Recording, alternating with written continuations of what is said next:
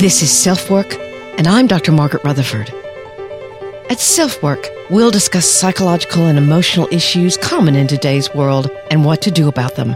I'm Dr. Margaret, and SelfWork is a podcast dedicated to you taking just a few minutes today for your own self-work.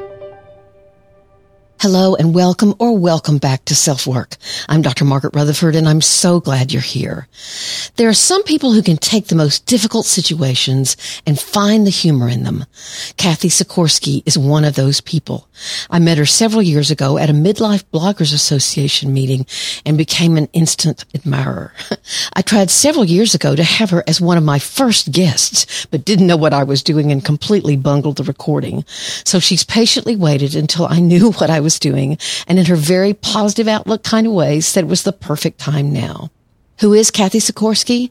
She's been a significant caregiver for the last 20 years, but in addition to that, she's been a practicing attorney in her own practice, dealing largely in elder law, with over 12 years of education in issues dealing with Medicare, Medicaid, and Social Security. She began her legal career in general practice in a small town where she grew up and was known to a large contingent of the population through her family.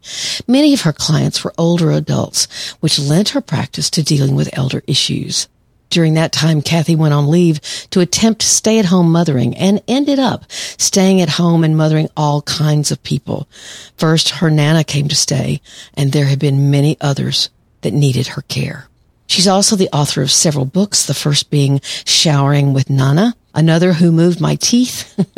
Today we're going to discuss two more that outline very eloquently how to talk to your loved ones about their end-of-life plans, or what needs to happen when dementia is in the picture. The name of one of the books is 12 Conversations, How to Talk to Almost Anyone About Long-Term Care Planning. Not the most fun conversation to have, but a vital one.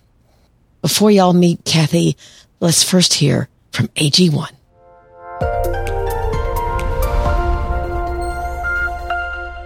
Our next partner is AG1, the daily foundational nutrition supplement that supports whole body health. I drink it literally every day. I gave AG1 a try because I wanted a single solution that supports my entire body and covers my nutritional bases every day. I wanted better gut health, a boost in energy, immune system support. I take it in the morning before starting my day, and I make sure and leave it out for my husband because he tends to forget. I love knowing that I'm starting my day so incredibly well, and I wouldn't change a thing because it's really helped me the last 2 or 3 years I've taken it. And here's a fact. Since 2010, they've improved their formula 52 times in the pursuit of making this nutrition supplement possible and the best it can be. So if you want to take ownership of your health, it starts with AG1. Try AG1 and get a free 1-year supply of vitamin D and 5 free AG1 travel packs with your first purchase. Go to drinkag1.com/selfwork, and that's a new link, drinkag1.com/selfwork. Check it out.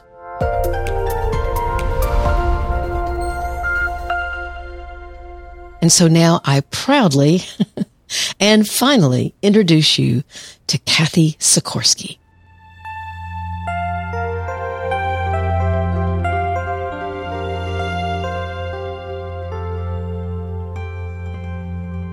Well, you and I have known each other, Cathy, for 10 years, maybe 9. I know, a long time. We've grown up a lot in the years that it's been. So I'm going to go, a long time. Yeah, a long time. Well, I think I met you when we were all meeting at Midlife Boulevard and that kind of thing, right? Right. Yep. That's what I remember. In Nashville, I'm going to say. Yeah. That huge hotel. It was great. And I have loved your work since, tried to have you on as one of the first guests of SelfWork. And I had no idea what I was doing technically. And I botched it. And I practically was in tears and said, I'll have to have you back on. And 6 years later, here we are.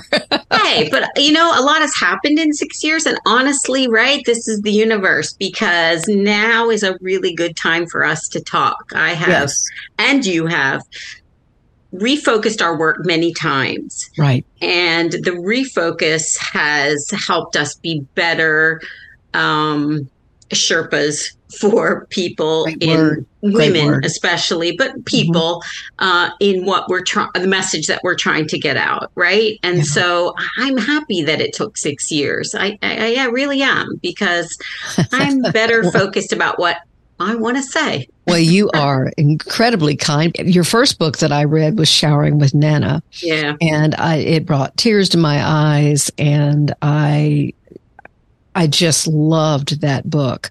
For those of you who don't know Cathy Sikorski's work, basically, I mean, she's gone, and I want you to tell your story, but you've gone from being someone who was caring for a lot, as I understand it, gone from a family member, a friend who was caring for a lot of people who were getting older and having those kinds of problems, to then you earned your elder law degree and really have changed your whole life. And so I greatly admire that, because it's something where you have said, let me take what life has given me and then be able to have the experience on a lot of different levels, both personal and professional, so that I can really help other people. And I wanted you on because I think this is so important, that we talk about elder care and everything you talk about. You have 2 new books that you sent, fairly new, Who Moved My Teeth, which after I read this, I peppered my husband with questions about, do we have that? Do we have this? Do we have this? And then I read until about 10:30 last night, 12 Conversations, How to Talk to Almost Anyone About Long-Term Planning. And so I have both of those books here with questions. So tell us a little bit about your story first. So yeah, I'm so happy that you brought up the fact that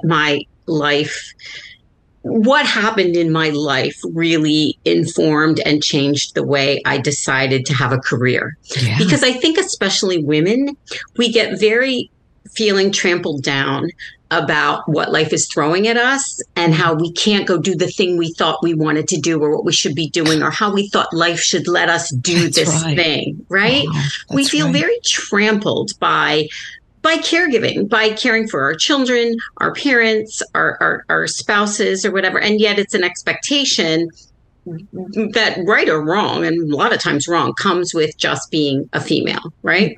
Mm-hmm. And so I became a caregiver for 8 different family and friends over the last 30 years. And honestly, this is a job for me that happened out of certainly love and respect for people in my life. My grandmother, my aunts, my very good friend who fell down a flight of stairs and had no one to care for her and had a traumatic brain injury.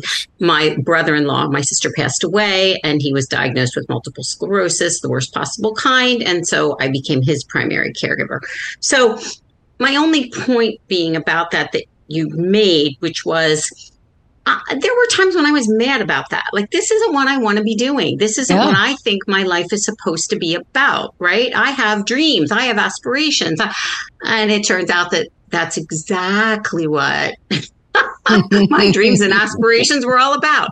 It was taking my life experience and turning it into the person I wanted to be, which was this speaker, author, educator about something really important that I learned that I could share with people to help make their lives better. Was that even close to anything that you had predicted or dreamed or wondered about, that maybe that's the direction your life would go? Was it anywhere close? No. Well, I didn't know it, but yes, because here's the thing. I wanted to be an actress. Okay. I was a theater major in college for a couple years. And then I realized 2 things. I had a boyfriend. I couldn't spend any time with him. And I wasn't sure I could make any money being an actress, right? It's the poor girl's way to go about it. Maybe, I don't know, lots of people make money and lots of money. But so then my other dream was to be a lawyer, which is exactly what I did. But in my mind, it was the Clarence Darrow, the big trial lawyer who was going to save and help people by, making these great trial things where, like you see on television, the big surprise ending or whatever, all of which, of course, has an acting component to it, may I add, right? Yes, of course. So what that means for me, really what that meant for me is two things. I really wanted to help people, and I wanted to be in front of audiences in some fashion, right? Mm-hmm. And Margaret, that's exactly what I do. Wow. That's exactly what I do. Exactly. Wow. Mm-hmm. It's giving me goosebumps. Me too. And that's, how, when you say you got angry about it, it's, I mean, that's a lot of people to be primary caregiver for. Yeah. So, I mean, can you tell us a little bit about that? Was there no one else? Did you just do it better than everyone and you knew you did? Was it just, that's the way your life turned out? Everybody in your audience probably is a caregiver on some level. Let's be honest. Mm-hmm. And the caregiving, I say the joke is the train comes to my door and stops and everybody gets off. I mean, two things happened. Number one, like my grandmother in that book, my first book, Showering with Nana, she came to live with me and I had a 2-year-old at the time. Mm-hmm. So I had a 92-year-old and a 2-year-old. Which is a hilarious book, by the way. Thank you. They definitely wanted to, gang up on me and see what they could get away with. And it worked a lot. But that experience then led to, other family members, both on my side and my husband's side, needing care. And as I'm doing this, as you remarked, I was a small town lawyer at the time. Mm-hmm, mm-hmm. And as I started to formulate my practice around elder law, which is really kind of a new area of law. Mm-hmm. It is not the ancient law of, criminal law and trial law and even estate law, which goes back hundreds of years. Elder law is new because it's about Medicare and Medicaid and nursing homes and, things that have been growing and growing and growing during our lifetime. Mm-hmm. But I needed to know this stuff because the people I was taking care of were old people. And then I was taking care of not so old people, but who were also in a system of Medicare and Medicaid because of their illnesses, their dramatic illnesses or whatever. So I just had to learn it. Sure. And then I became an elder lawyer, because of that. Is that an actual specific law degree? It isn't. It isn't a law degree. There are certifications that you can take. Yes, absolutely. And there are classes now. I would say they're fairly new in law school. Law schools are now offering elder law classes. And it is definitely a specialty in law for sure. Okay. So that's really what I do. I try to teach everyone out there why you need an elder lawyer. What is it that you need and what is different about elder law as opposed to any other? You make that point very well. Again, but the point being that I think some of us do go on autopilot, even if we're aware of these kinds of things. And then other people just simply don't want to think about it. I grew up the daughter of a funeral director and death was a part of life. I heard about people dying every day. And so I have a little bit of a different take on it, I think, because of that. But certainly in my practice now for a long time, mortality is something that an illness and losing control. It's something that we all fear so much. Look at what's happening to Bruce Willis right now. He's taking the very brave step of letting some information out about it, frontotemporal dementia or something like that. Mm-hmm, And so, good for him, but it's also very frightening. And I think probably how many people have said, I'd rather just be hit by a bus than develop Alzheimer's. So here's the thing, though. It doesn't work that way. Yeah, that's the problem. Right. It doesn't work that way. And by ignoring at your peril, getting your affairs in order, you really make it hard for the people who love you.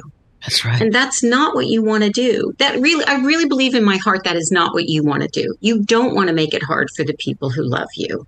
And so, especially in my world where I deal with people who are sick, I deal with people who are incapacitated. So Bruce Willis is a perfect example of being so generous of spirit, his family, to share this diagnosis with the world, which is quite frankly a horrific diagnosis. Yes, it is. To say, we've been dealing with this, we now know what it is, and we're going to continue to deal with it. But you can absolutely pretty much ensure that they have their affairs in order. So in other words, during the journey, when they were trying to figure out the problem, they made sure that their powers of attorney were in order, that those powers of attorney let them do what they want them to do. Because it's like you said, sure, you sort of know about it, you hear about it, you have it, but did it really do what you wanted it to do? Which is why I talk about it more specifically in the book, so people know what questions to ask.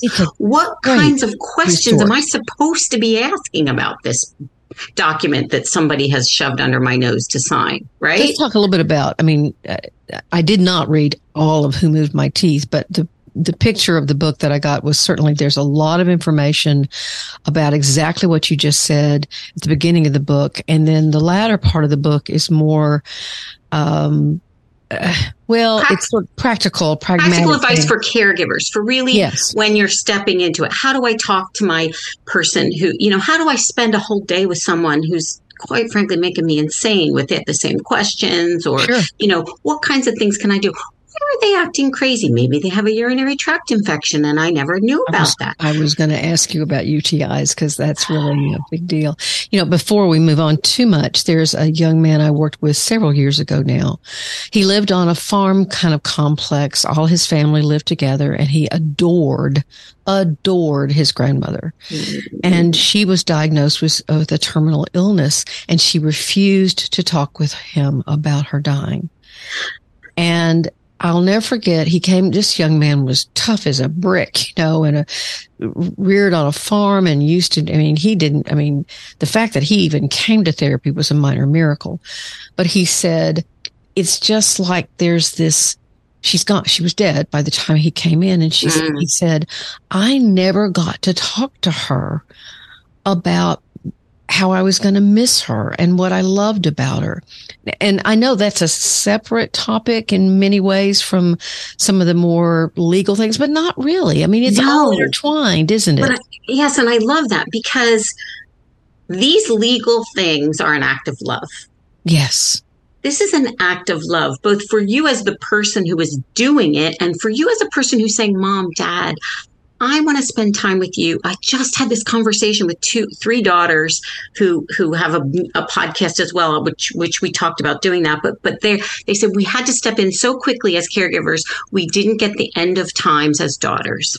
Right. And I have read this again and again, that people would so much more rather be grandsons and daughters and loving spouses rather than caregivers trying to deal with paperwork and hospitals and doctors and anything you can do to make the hard road, the legal road, the paper, anything that you can do to make that crisis part of the road smoother gives you time to be a loved one.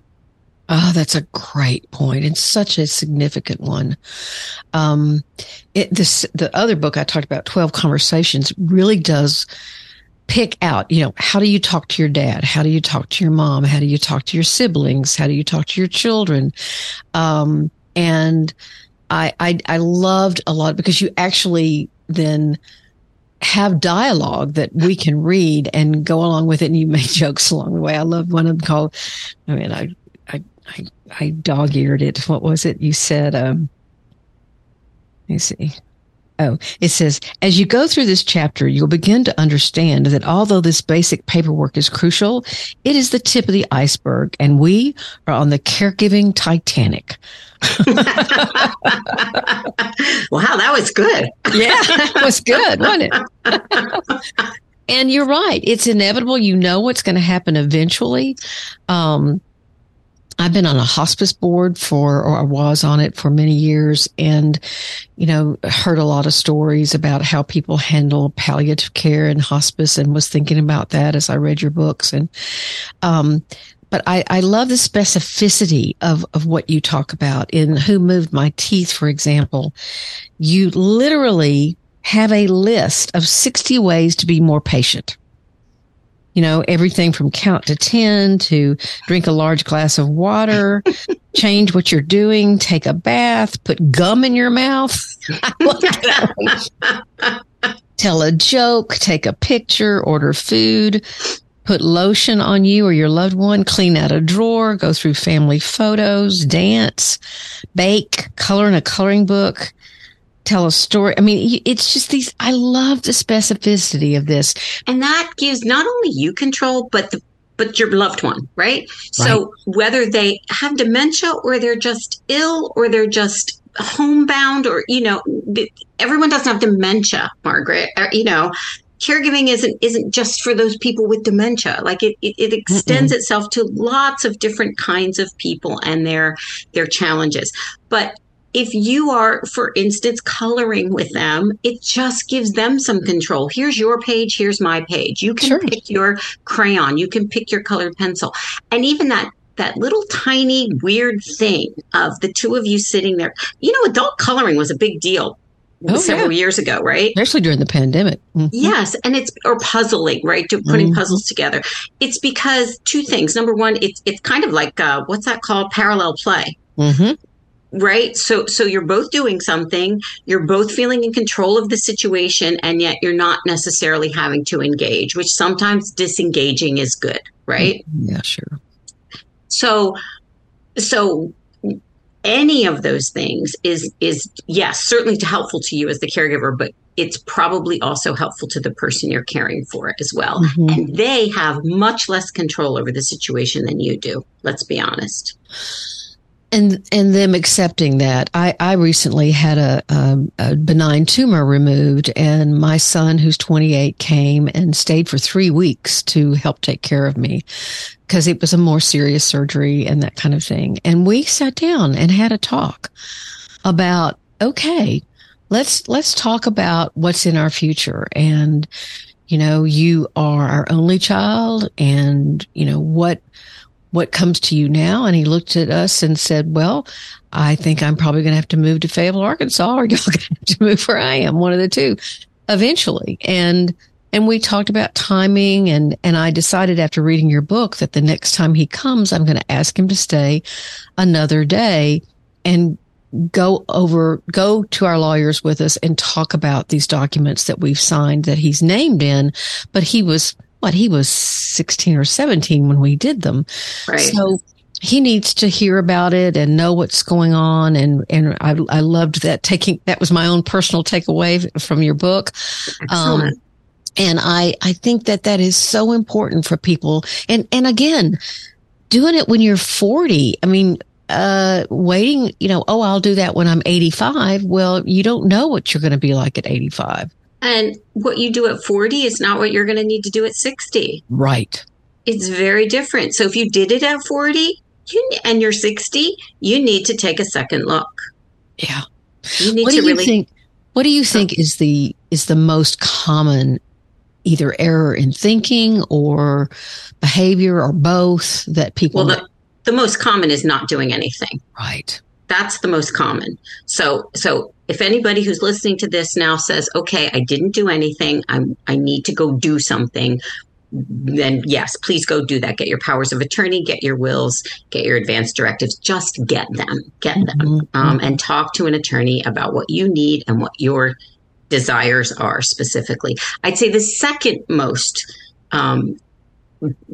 common error is people who have done them, did them 10, 20, 15, 30 years ago, especially people who have little children. They panic. I want someone to take care of my kids if anything happens to me. I want to make sure they have money if anything happens to me. And that's wonderful. And then, I always say they take that and they shove it into their underwear drawer, and then you never see it again. And you need to take it out of the underwear drawer. Like that old pair of underwear you used to be able to get into. But exactly. This is where I held up the granny panties and say, you need the granny panties of the wills. It's fresh, it's clean, and it covers everything. That's what you need to do. So that's the second biggest problem is people don't update their documents. And boy, have things changed. There's a thing now, it's called RUFIDA. I wish I could remember what it stands for without looking it up. But what it's about is giving someone access to your digital information. If you are sick and incapacitated, which is really important, or quite frankly, if you're dead, right? Yeah. And that information, that acknowledgement that yes, I'm giving this person access has to be in those documents, not the password so much, but yes, this person has the authority to get into my digital assets. And then when your son comes, Margaret, show him where you keep your passwords, which, you know, I don't keep them anywhere. I keep them in my head. Right. And online isn't great. And in your head is even worse. So what I did, I sort of, the night before the surgery, I went, wait a minute, what if something happens? And so I gave him the major passwords I could think about, and we both kind of cried. And then I said, you know, but I should have all those written down somewhere or kept somewhere. I mean, everyone says don't write them down, but truthfully, if you can't get into your computer where your passwords are, not having them written down doesn't help you. Right. So you at least have to have your basic password somewhere where your loved one can have access to it, but legally also give them access to it in your documents. And that's new. That's not even in, I'm pretty sure that's not in my first book. It's probably in my second or third book. But things keep changing. And that's why you need to keep looking at these documents, say every 5 years or so, because life changes. You know, I also, my dad was always really sad because after his dad died, and his dad died when he was 15, there was such family uproar about the will, but it ripped the family apart. And I think a lot of the suggestions that you make are trying to say, you know, you could be that family where siblings don't talk to each other anymore after someone is either you're having to decide about caregiving or you're having to decide about, you know, death issues or what's going to happen after death. It can rip families apart like nothing I've ever seen really before. And so your work and my work are the same in that regard, because in the sense that communication is always going to be the key, right? Right. You have to tell your children, and it's so funny that you're saying this, because my mother's 94. She lives down the street from me, and she's a pip and a half. And your listeners can go see us on TikTok if you want. I do fun little videos with my mom all the time on TikTok. And that's all I do is videos with my mom, who's 94, and she's so hilarious. But I just said to myself, I said, although her will is very recent, I would say 5 years old, I want to look at it again, because I'm not sure it does what she wants it to do based on conversations that we've been having. So let's look at it, right? Let's talk to my siblings, and, you know, let's see you have to, at least, this is the other thing that you asked me that I sort of didn't mention, is people just, like you said, don't want to talk about this. Yeah. It's scary. It's uncomfortable, but, you know, that's why my brother died 3.5 years ago. It also, you can't talk about it without your own feelings about mortality or getting ill or losing control or, you know, these things that we fear that we just distract ourselves from, and, you know, either have another beer or watch another baseball game or go out and, you know, hunt something or fish something so that we're in control, or vape or whatever we do, to distract ourselves from the reality. You don't get out of dying. So, I just think that these conversations they really can be trust builders. They can be things that offer clarity, that offer trust, that offer a sense, and as you point out, a sense of control to the person who is older and realizes that they have a disease that is going to weaken them or cause their life to be something that, frankly, you know, they wish hadn't happened to them, like Bruce Willis. But at the same time, it can, and we don't get to pick. So it's not like going to a restaurant and saying, "Oh, I'll have that." You know, it's just not like that. But it's in the same vein. It's much harder to have a disease than it is to have a conversation about what happens if I have a disease. Right. It's not that hard, my friends, which is why I wrote the 12 Conversations book. Yeah. It's really not that hard. It's 5 or 6 simple questions you need to ask yourself about what you want, what you think you want to do, and then get a lawyer to write it up for you. Don't make it harder than it needs to be. Number one, there is nothing that is more mentally health challenging than being a caregiver. It is so hard. And I encourage you desperately to, especially if you have mental health benefits at your work or, in your insurance or whatever, to use them, because caregiving is a mental health stress. Do not think that it's not, because it is. As many people found out during the pandemic, when it was all of a sudden 24/7 kind of in your face. Yes, exactly. And if you are not yet a caregiver, but you see it coming down the road and you just happen to be going to a therapist, talk to them about that. Talk to them about this piece of your life that you see coming for you. And maybe if you're having challenges having that conversation with that person, or you yourself don't want to do it, but it has to be done, maybe you can get some tactics, some tools, because this is also about, sure, the legal tools are important. That's what I'm here to tell you about. Get those legal tools, but it's also the communication tools, the stress tools. There's so many tools that you need as a caregiver, and there's lots of people out there who can help you with that. I also, before we stop, I want to make the point. You're right. Caregiving, you think, oh, I'm just taking mom to get her hair done, or, oh, I'm just taking dad to the post office, or I'm just doing this, or I'm just doing that. But those things add up, and you've got children of your own, or you've got a job of your own, or you've got a home of your own, or you live 2 hours away, or whatever it happens to be. You're right. We can minimize, oh, this shouldn't be, I'm just doing that. But when you're just doing 4 or 5 or 10 or 12 or 15 or 20 of those things a month, then that's a lot, and it changes your life, and it can definitely impact the relationship you're in with a spouse or a partner. And actually, they may be going through something similar with their parents. Or aunts or uncles or whomever, grandparents. So it's just a conversation about it, and to say, gosh, this is, maybe people say, oh, I'm loyal. This is what I'm supposed to do. But that doesn't mean you have to, you can't grieve it or feel different feelings about it, other than, I just have to do this. It's like, it's more complex than that. Agreed. It is more complex than that. And you need to grant yourself the grace to understand that. Yeah. Wow. How have you changed in taking care of these folks that you've loved or you've cared for, being an elder law specialist now? How have you changed, Cathy? Being an author, a speaker? Yeah. Well, yeah, I've changed my career. That's for one. Honestly, I don't know if this is terrible or not. Some part of me, my psychological part of me says it probably is, but I've actually become kind of a tough love caregiver in a lot of ways. You mentioned that. The empathy is great, but the practicality is hard. And it's okay for you to recognize that and to have expectations of others, not the person that you're caring for, the person who should be helping you, the person, even your partner. It's okay to have expectations of others.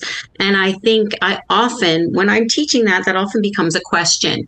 But my mom won't talk about this, or she won't go to the doctor or whatever. And I'm like, you have 2 choices. You can take the tough love perspective that this is what we're going to do if I'm going to be your helper, or you can tell them that they will have to suffer the consequences of that action, and you have to be okay with that.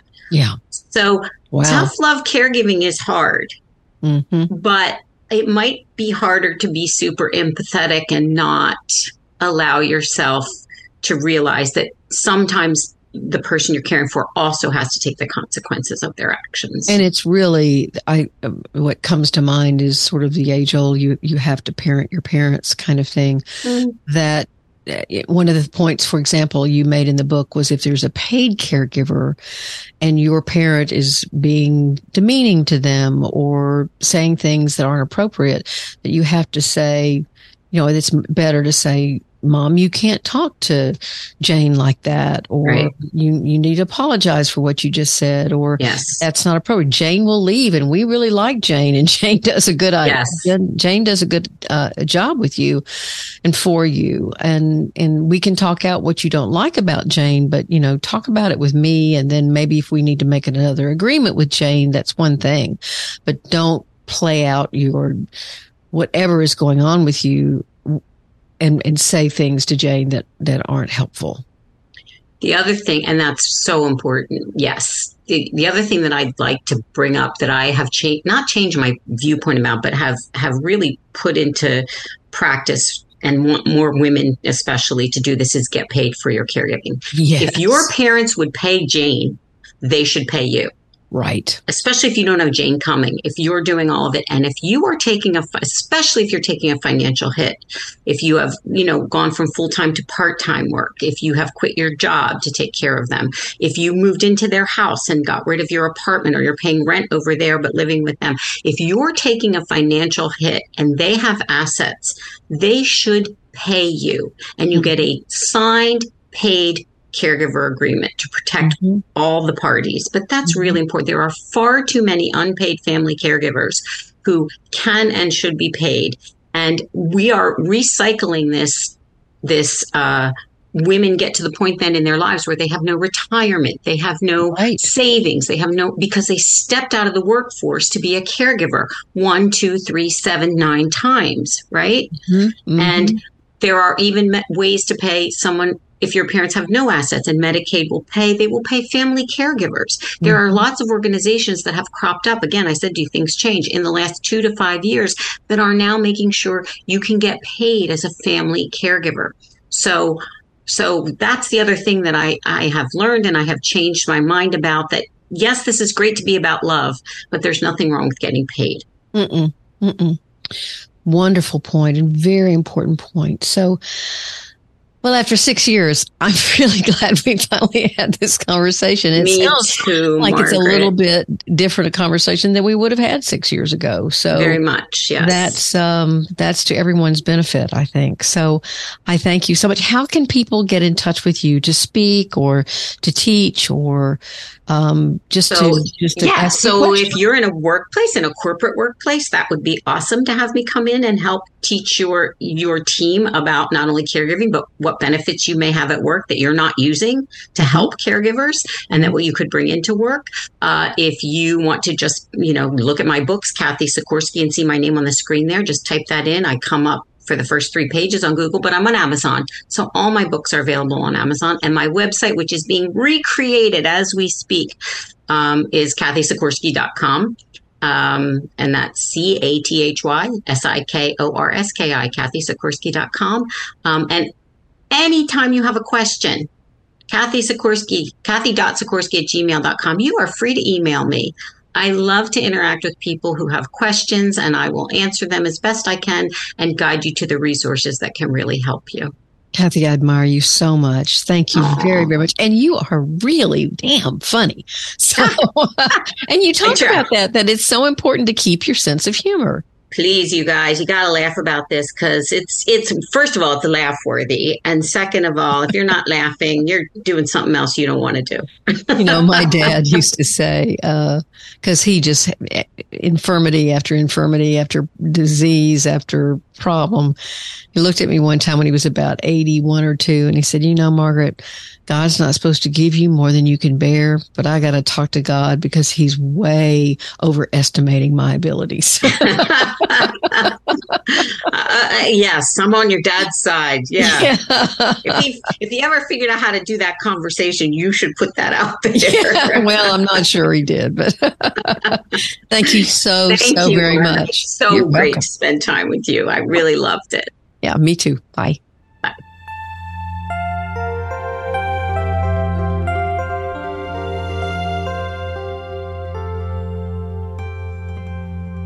That episode was packed with information. So I hope you got out a pencil and paper or whatever you use to take notes. But truly, her work is phenomenal, and she's so helpful to those of us who are caring for an older generation or for someone with chronic illness of any kind. She's really a gem. And if you reach out to her personally, she will get back with you. She's just that kind of person. Thanks so much for being here at SelfWork. I know that your time is very valuable, and I'm honored that you're spending it here. Please take very good care of yourself, your family, and your community. I'm Dr. Margaret, and this has been SelfWork.